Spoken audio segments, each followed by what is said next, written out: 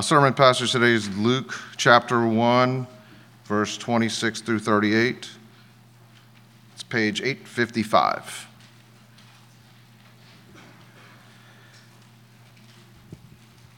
In the 6th month, the angel Gabriel was sent from God to a city of Galilee named Nazareth, to a virgin betrothed to a man whose name was Joseph, of the house of David.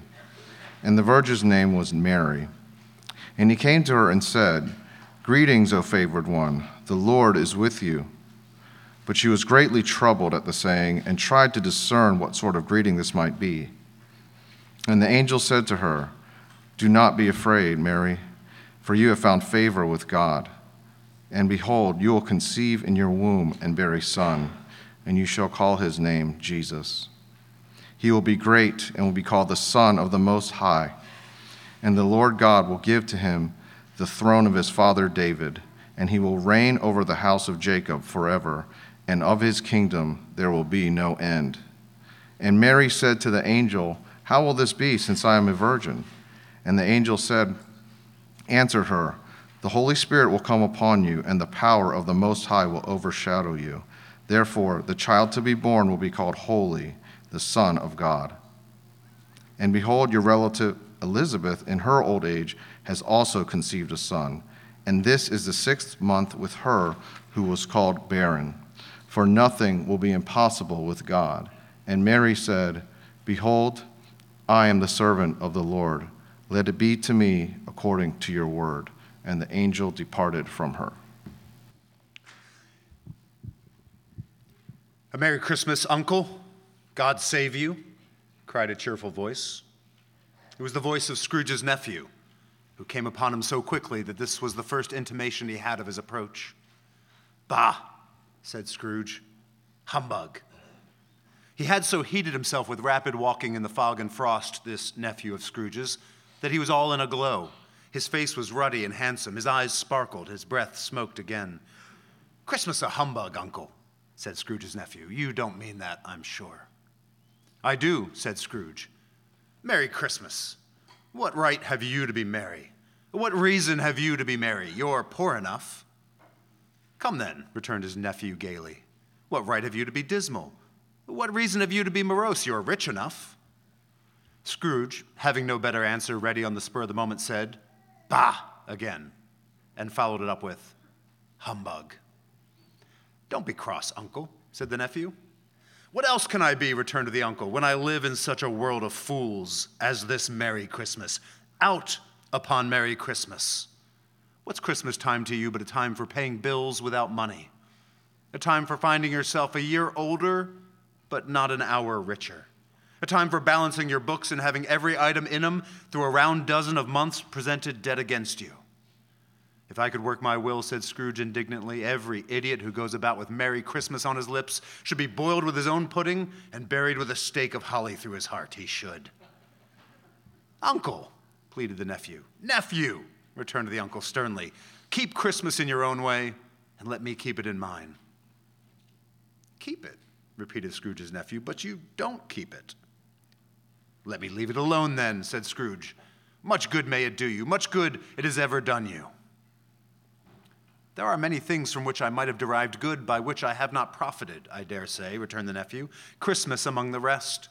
But I'm sure I've always thought of Christmas time when it's come around, apart from the veneration due to its sacred name and origin, if anything belonging to it can be apart from that, as a good time, a kind, forgiving, charitable, pleasant time. The only time I know of in the long calendar of the year when men and women seem by one consent to open their shut-up hearts freely, and to think of people below them as if they really were fellow passengers to the grave, and not another race of creatures bound on other journeys. And therefore, Uncle, though it has never put a scrap of gold or silver in my pocket, I believe that it has done me good and will do me good, and I say, God bless it." Well, so goes part of the opening scene of Charles Dickens' classic holiday story, A Christmas Carol. That wonderful interchange between Scrooge and his nephew really sets the stage for the rest of the story, if you're familiar with it. The next 150 pages or so are really Scrooge coming to appreciate his nephew's position on Christmas. And Dickens little tale raises the question that we come to celebrate or to ask this morning, and that is, why do we celebrate Christmas? For Scrooge, who sees the world purely in terms of financial profit, the answer is that there's really nothing to celebrate. For his nephew Fred, who's pretty clearly a stand-in for the author's point of view, we celebrate Christmas because it's the time of year when people are decent to one another, when people stop and think to take care of the poor as they ought. But what about you? If you're celebrating Christmas this season, what exactly is it that you're celebrating? Maybe you're excited because this is the time of year when family comes together. You get to spend time with loved ones that you don't normally get to see. Maybe you just like a break from the intensity of your work schedule. Maybe you just like the fact that it's something different, something to break the monotony. Things aren't routine. There's special nostalgic music on the radio. The decorations and the lights make the world seem beautiful. Or maybe as you sit here this morning, you don't find Christmas much of a reason to celebrate at all. Maybe you're going through a difficult season of loneliness or depression or loss, and somehow it seems worse at Christmas. What I'd like to do with our time this morning is look at the part of Luke's narrative that Sam just read for us and see why it is that the coming of this child, why it is that the gift of Jesus, born of Mary, is such good news, something worth celebrating. And I just want to point out that in your bulletin, the title of this sermon is The War on Christmas. That has nothing to do with anything we're going to talk about this morning. So, I have to figure out these titles a few weeks in advance, and sometimes I just get them wrong. So I had another great plan to talk about something totally else, different, but, so if you're wondering, when am I going to get to that? It's not going to happen. But I do have three things I would like to see. That's the one thing I wouldn't like to see. The three things I would like to see this morning. First, let's see that at Christmas time, God intervened in the world. So God intervened in the world. Second, let's see that at Christmas time, God intervened in the world personally. And then finally, let's see that at Christmas time, God intervened in the world personally on our behalf. I think if we see those three things, we'll have a good answer to the question, why should we celebrate Christmas? So first, at Christmas, we see that God intervened in the world. And you see that in our passage in Luke chapter 1, really in verses 26 to 29. So if you have your Bible open, you see there in verse 26, Luke tells us that this story, this exchange between the angel Gabriel and Mary took place in the 6th month. Well, the 6th month of what? Luke has just spent most of chapter 1 telling us about Mary's cousin, an elderly woman named Elizabeth. Elizabeth was old, and she was barren. She had been unable to have children. Miraculously, we see earlier in Luke 1 that she has become pregnant. Mary doesn't know this yet. The angel's going to tell her at the end of our passage. That child, that miraculous child that Elizabeth will give birth to is John the Baptist, the prophet who will be the forerunner of Jesus' ministry. And so as we sort of drop into the middle of the story here in verse 26, Luke is telling us that it's about the 6th month of Elizabeth's pregnancy. We read there in verse 26 that one day, quite without warning, an angel named Gabriel appears to a young woman named Mary. We're not told what she was doing when the angel appears. We don't have any indication that she was sitting around waiting for a celestial visitor. And this story might be familiar to you if you've read the Bible or heard Christmas carols or even seen the Charlie Brown Christmas special. But it's possible that it's so familiar to us that the shock and the surprise of these events might be lost. On paper, though, Mary hardly seems like a good candidate for something this supernatural. Right? She's young. She's probably about 14 years old. She is uneducated. She's poor. Right? Just speaking from human terms, it would seem more probable that God would choose to send an angel probably to almost anybody else on earth rather than this young woman. But suddenly, with no warning, an angel appears and starts talking to her. No wonder there in verse 30, the angel has to start out by saying, don't be afraid, right? This is a terrifying interruption, right? Her normal daily routine is interrupted by this heavenly visitor. But this abrupt entrance, this sort of sudden, unexpected intrusion of heaven onto earth is really a perfect beginning to the Christmas story, because Christmas is all about God intervening in our world. It is the story of God stepping in. Again, Mary, by all accounts, wasn't looking for an angelic visitor. As far as we know, she hadn't spent her life pining to be the mother of a miraculous baby. Rather, God is the actor here. He is the one who moves and sets everything into motion. Right? Gabriel didn't come on his own. He didn't come just because he had this desire to spill the tea and tell Mary a story. Right? No, we read there in verse 26, he was sent. It says the angel Gabriel was sent from God. When you step back, this fits exactly with what we know about God from the Bible. God, as he reveals himself to us in the scriptures, is a God who pursues. He's a God who takes action, who intervenes, who seeks out his people. You see this all through the Bible, right? From God telling Noah to build an ark so that he can safely ride out the flood, to God's call to Abraham to leave his homeland and go to a place he didn't know, to God appearing to Moses in a burning bush and inaugurating the great deliverance from slavery in Egypt. All through the Bible, what we see is that God has a plan to bring salvation to his people, and he takes initiative to make it happen. And here's the thing, it has to be that way. Because the Bible tells us, and when we're seeing ourselves clearly, we kind of already know that if we were left to our own devices, we would never search out God. We would never seek him out, any more than a lost sheep goes and finds its shepherd. The human condition is such that it's our instinct to hide from God. Right? When God created human beings, he made us to live in his presence. He made us to enjoy his beauty and his love. But when humanity fell into sin, right, when we rebelled against God and decided to live for ourselves in our own way, right, when we decided we wanted to live as if we were God, the very first consequence we see on the pages of Scripture is that the first human beings hid themselves. They wanted away from God. And that has been passed on to us as Adam's descendants. We don't naturally want to be around God. We might think we do, but we really don't. Right? Any more than you want to be around your boss when you have failed to finish a project that was due 2 weeks ago. You don't want to be around God any more than a criminal wants to be around a judge, or a traitor wants to be around the king that he's betrayed. So we're certainly not as bad as we could be. We're made in God's image, and as such are capable of all sorts of love and goodness and kindness. But the Bible describes us fundamentally as God's enemies, as people who are opposed to him. And so we're both unwilling and unable to make things right with God on our own. We're unwilling because we know that we're the problem. We know that we've wronged him.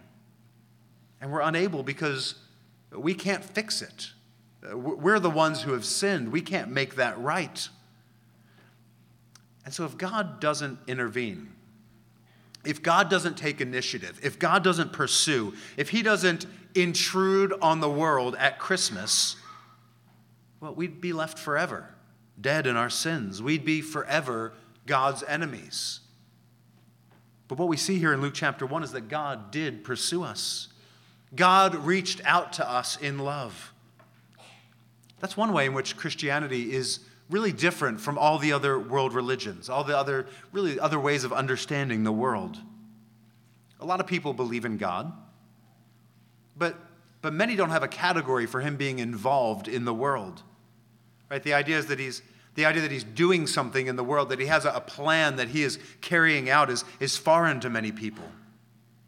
Many religions give you a path, a way that you can work your way up to God, a way for you to reach back up to him. The picture is God is sort of sitting back, waiting to see what you do, waiting to see if you make a case compelling enough to be allowed into his presence. But Christmas shows us something very different. It shows us that God intervenes. At Christmas, we see our loving God pursuing us when we could not pursue him. Now, if you're not a Christian, I wonder how you think you should go about finding God. Do you think of yourself as something of a spiritual version of a world-class mountain climber, and you are making it all the way up the peak to where God is waiting for you at the top? Or can you see that you're more like a drowning swimmer, desperately in need of a boat to come and rescue you?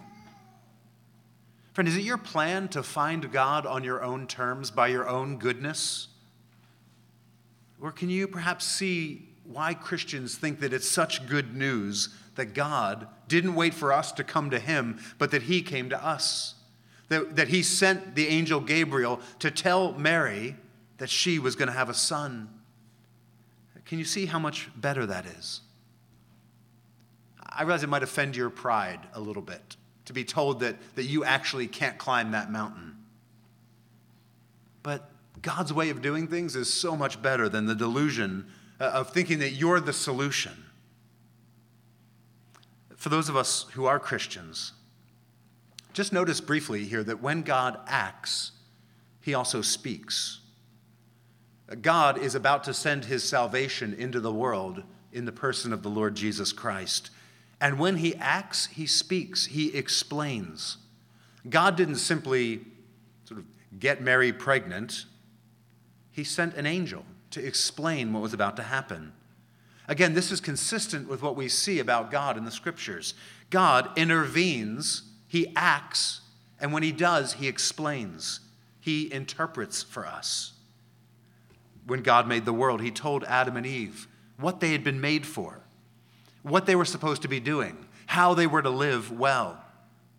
Again, he told Noah what was about to happen and how he should live. The same with Abraham, Moses, David, on and on. As our creator, God has the authority to interpret the world for us. He tells us what it's for, what he's doing, and how we should live. When God acts, he speaks, and God's people respond as Mary did, there in verse 38. Let it be to me according to your word. So we celebrate Christmas because God has intervened in history. The second thing for us to see this morning is that at Christmas, God has intervened in history personally. Look there in verse 35.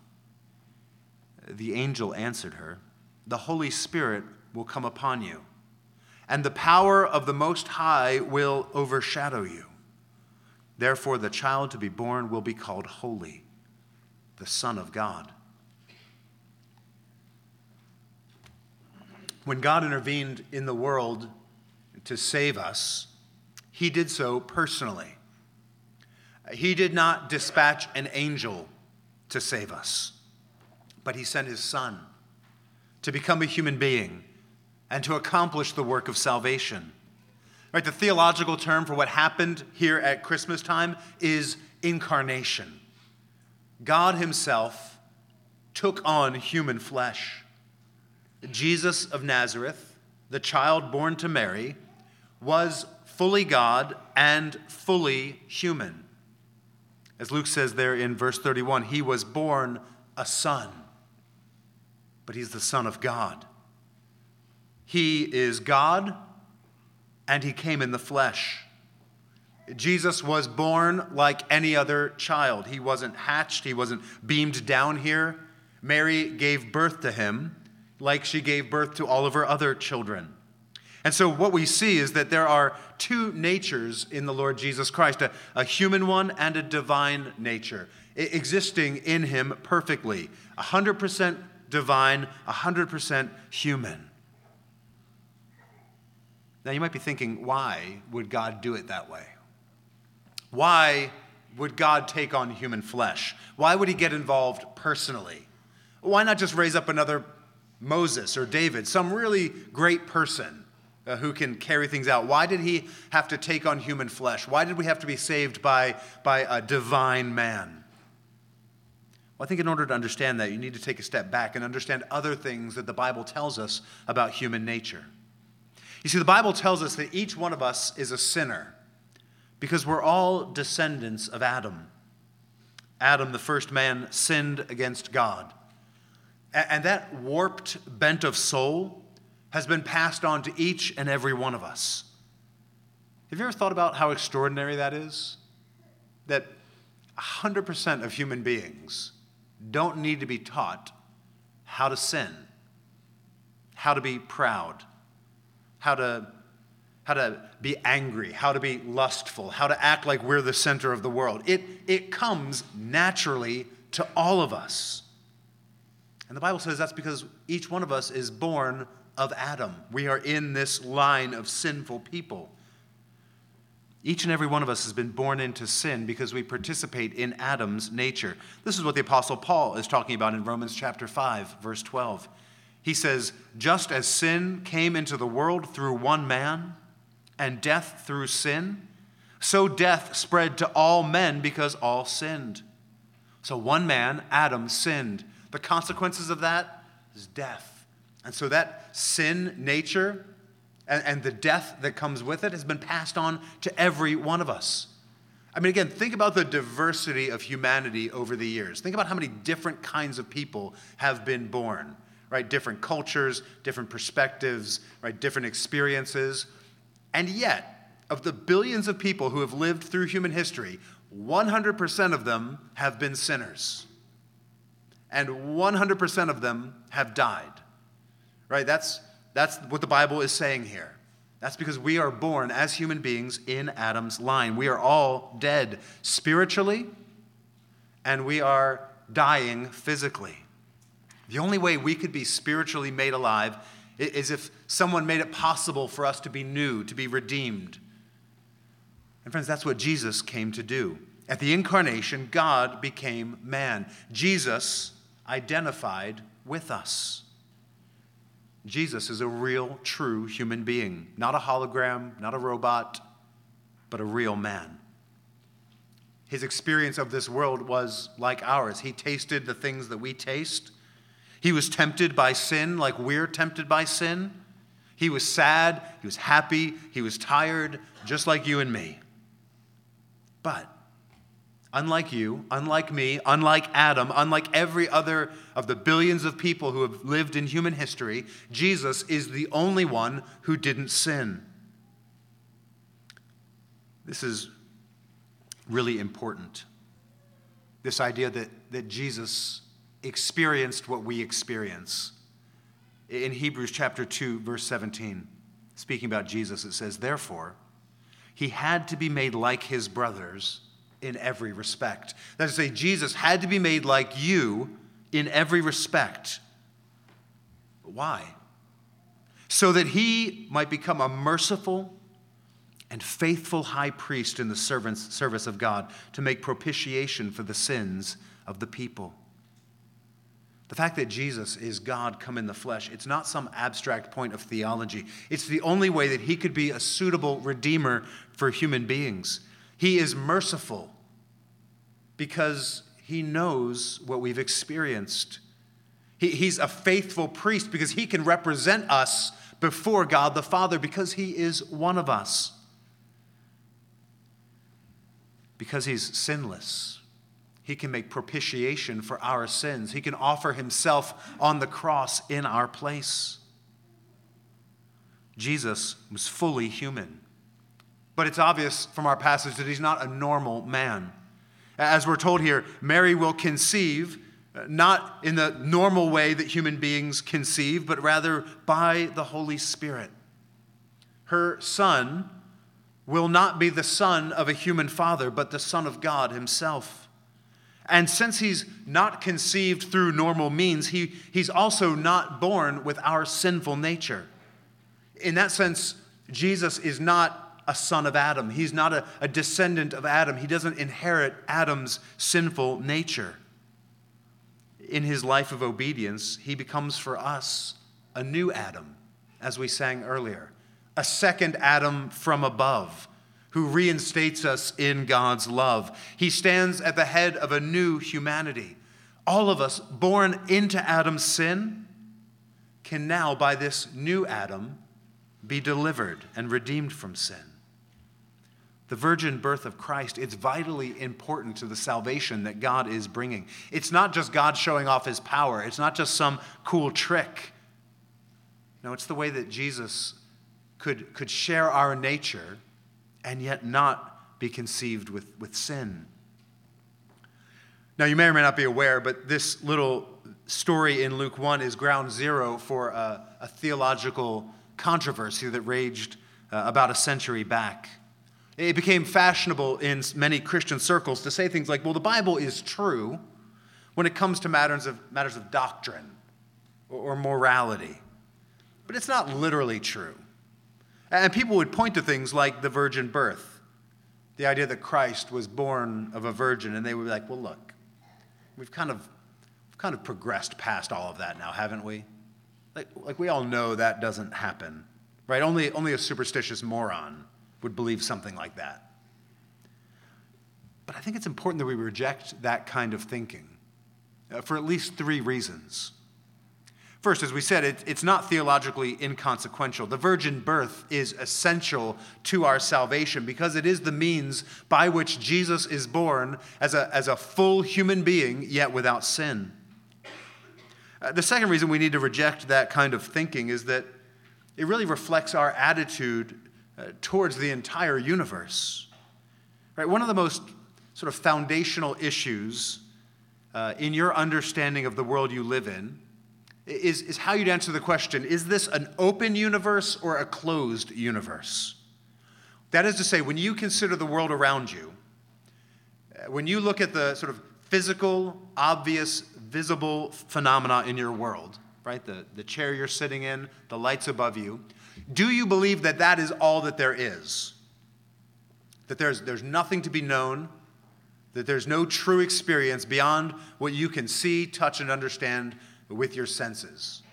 Yes, there might be things you don't understand, but there are things you could understand given enough time and education. If that's what you believe, that this stuff around us is everything there is, then you believe in a closed universe. Nothing happens from outside. There is no intervention. God never acts if he exists. There is nothing supernatural. But as Christians, we believe in an open universe. There is something. There are many things, in fact, beyond what we can perceive with our senses. There is a reality beyond what we see and taste and touch. And that reality is God himself, the creator of all physical reality around us. And as a result, we're not surprised when God intervenes. We're not surprised when God does something supernatural. If God exists, surely he can perform miracles. As Gabriel says, nothing is impossible with God. To reject the virgin birth because it's not our normal experience is to reject out of hand the idea that God can do whatever he wants to do, that God can do things that seem impossible, that there is a supernatural reality that can invade our world. Right? Unless you're prepared to say, look, there cannot be anything beyond what I can personally know and understand and perceive, right? Which is essentially saying that you're God, you're omniscient, you know everything.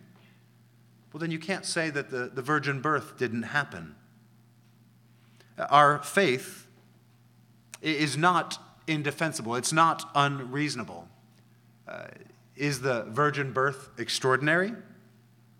Well, yes, of course it is. It's kind of why it's such a big deal, right? If it was something that happened all the time, it really wouldn't get mentioned here. But realize, this idea of a virgin birth, it didn't make sense to Mary either. It's not like she's some backwoods yokel who doesn't know how babies are made. It's not like she's some superstitious, gullible rube. No, when Gabriel tells her the news that she's going to have a child, she had questions. There in verse 34, how will this be, since I'm a virgin? Right? So Of course, this is extraordinary. It was extraordinary to Mary, but in the end, she accepted what the angel told her as the truth. And so the third reason I think we need to reject those who would say the virgin birth is impossible or superstitious is that really however we approach things like this, like the virgin birth, it will reflect our attitude towards the entire Bible.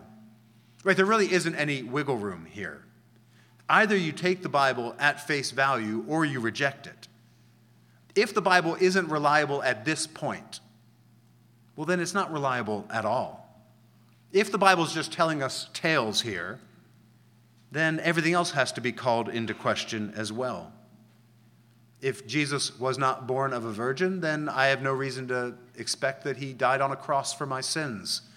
No reason to think he was raised from the dead. No reason to think that he will come back to save his people and usher in a new world.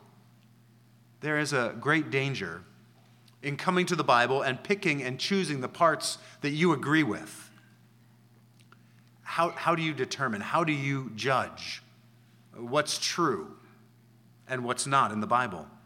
Is it just your personal opinion? Is it things that sort of line up with your expectations and your beliefs? Are you so wise that you will judge God? Are you so learned that you stand over the Bible as its authority? Well, friends, the Bible stands over every one of us. God has revealed himself in his word, and our response is to say, like Mary does there, let it be to me according to your word. God is a personal God. When he intervened in history, he did it personally. He sent his son to be one of us, to be among us. Christian, can you see how great our God is? A God who would take on human flesh, who would stoop, who would condescend like this. It's utterly unlike anything that man has ever thought of. It's so offensive to our sensibilities. It so upends our notions of greatness. Here is a God who treasures us so much that he does not wish to remain at a respectful distance. He doesn't stay back, dignified and aloof. But like the father running towards the prodigal son in the story that Jesus told, his love compels him to come after us personally. Christmas is a time to celebrate because God intervened in history personally. And as we conclude this morning, let's see also that God has intervened in history personally for us. You see, all of God's love and power, it's no benefit to us if it's not applied on our behalf. Look at the end of verse 32 and the beginning of verse 33. We read there about Jesus. He will be great and will be called the Son of the Most High. And the Lord God will give to him the throne of his father David, and he will reign over the house of Jacob forever, and of his kingdom there will be no end. So Gabriel announces the baby Mary will miraculously conceive will be a great king. And he tells Mary two important things about his kingship. First, he says her son, Jesus, will sit on the throne of David. David was the great king of Israel about 1,000 years earlier. He wasn't just any king, he was the king. In Scripture, he's called the man after God's own heart. When he ruled over Israel, the people of the nation, they knew that God's reign was present.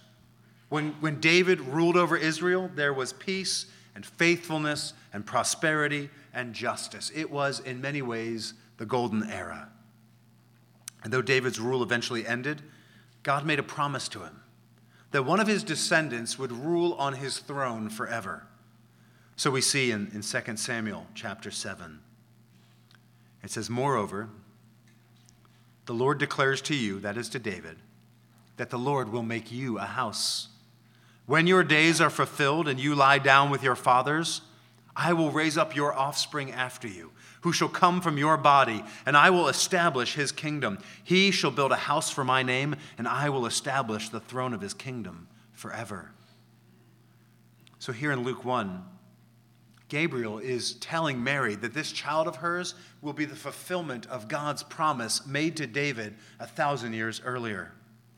He tells her three things the angel does that reflect what we see in that promise in 2 Samuel 7. In verse 32, he will be great. This child will be great. In verse 32, he will be the Son of the Most High, the Son of God.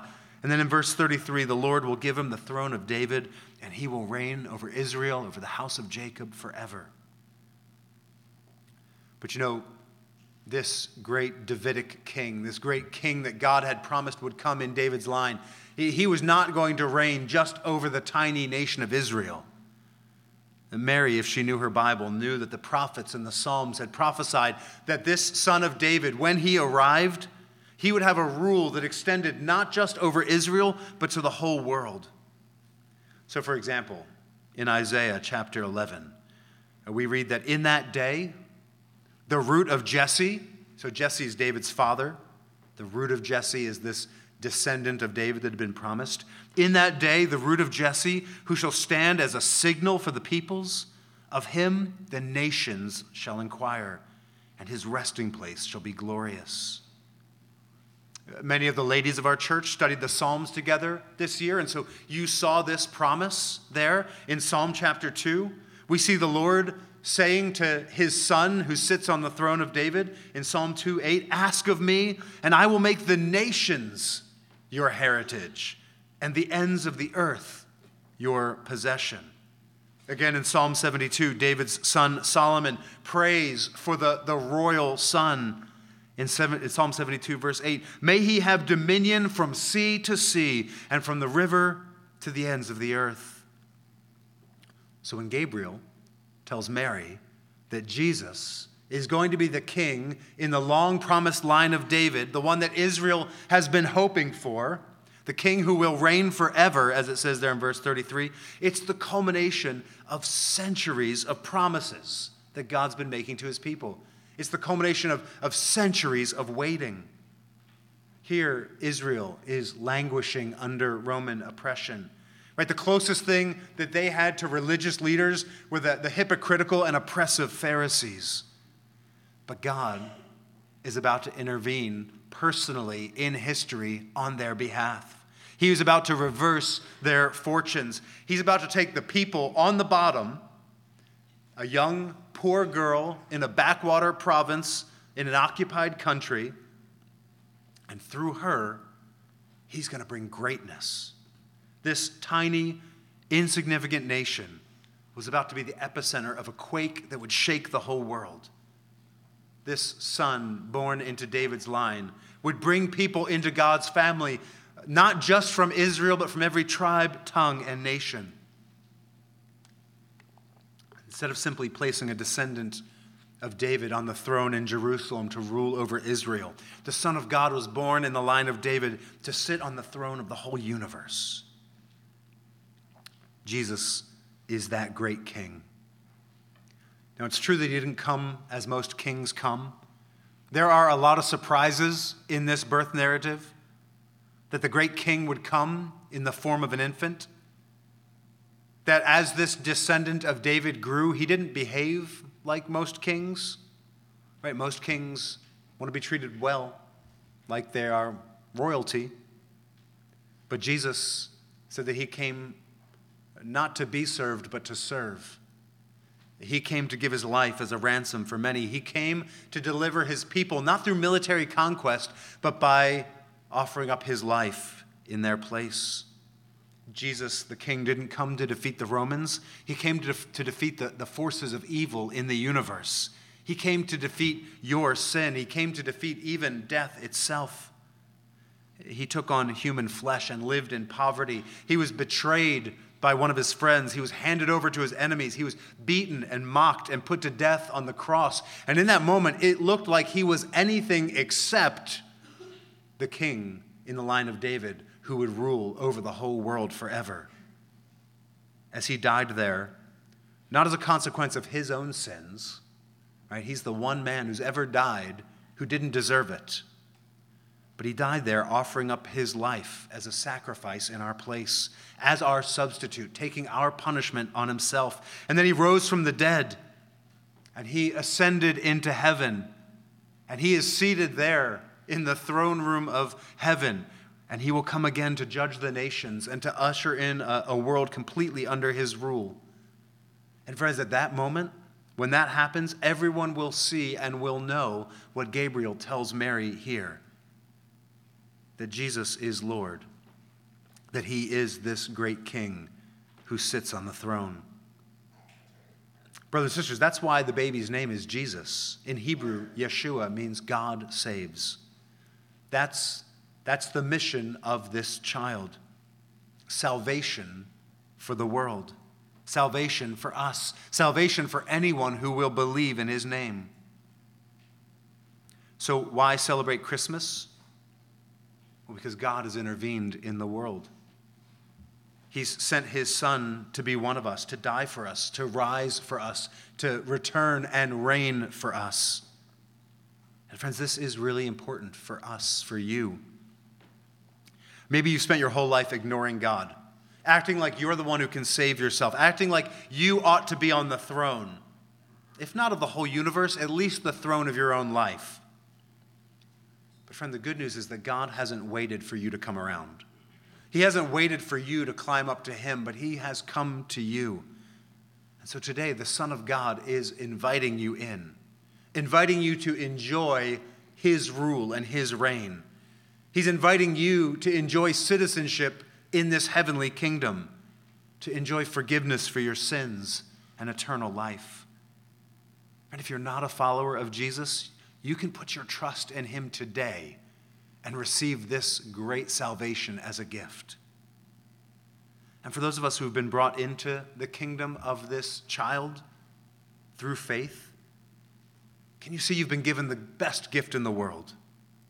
You've been given the one thing you most needed, the one thing that you absolutely could not provide for yourself. You've been given the gift of eternal life and peace with God. God's salvation comes to us here in Luke chapter 1 with the greatest show of love and power imaginable. And so we can have great confidence that God cares for us and that he is able to provide for us. Think about it. If he didn't hesitate to send his Son into the world to die for us, Christian, what exactly is it that you need that God is going to be unwilling to do? Or what are you going to need in your life that God will say, yeah, no, that's too much. I love you, but I don't love you that much. If God sent his Son into the world to save us from our sins by dying for us on the cross, what good thing won't he give you? If Jesus is willing to die under a curse for you, what exactly is going to be a bridge too far? And Christian, if God sent his Son in this most impossible way, born of a virgin, what exactly are you going to face in your life that he can't handle? What's a problem too difficult for him to solve? As Gabriel says there in verse 37 to Mary, nothing will be impossible with God. Christian, do you believe that? Is that how you walk through your day, knowing that God loves you enough to send his Son for you and that nothing is impossible for him? You realize God intentionally sent his salvation in a way that is impossible, right? There are two categories, broadly speaking, two categories of women who cannot have children, right? Virgins and women who are past childbearing age, right? And so it's not coincidence that the arrival of God's salvation comes with Elizabeth, an old woman, having a child. You see here in verse 36, Gabriel informs Mary. He says, your relative Elizabeth, in her old age, has conceived a son. Right? And this is the 6th month with her who was called barren. Right? God is highlighting his power to do the unexpected, to do the impossible. Can a virgin have a child? No. Can an old woman have a child? No. But God's making it clear that there is nothing impossible for him. Christian, that's the world that you head out into. A world where the God for whom nothing is impossible has committed himself to you in love. And he's withheld not even the best gift from you. You walk out today into a universe where the King reigning on the throne loves you so much that he died for you. That's a reason to celebrate. That's why Christmas is a season of such joy. And it's this great gift of love that we celebrate together each week at the Lord's Supper. As we come to the Lord's table, we remember the body of Jesus broken for us, pictured in the bread.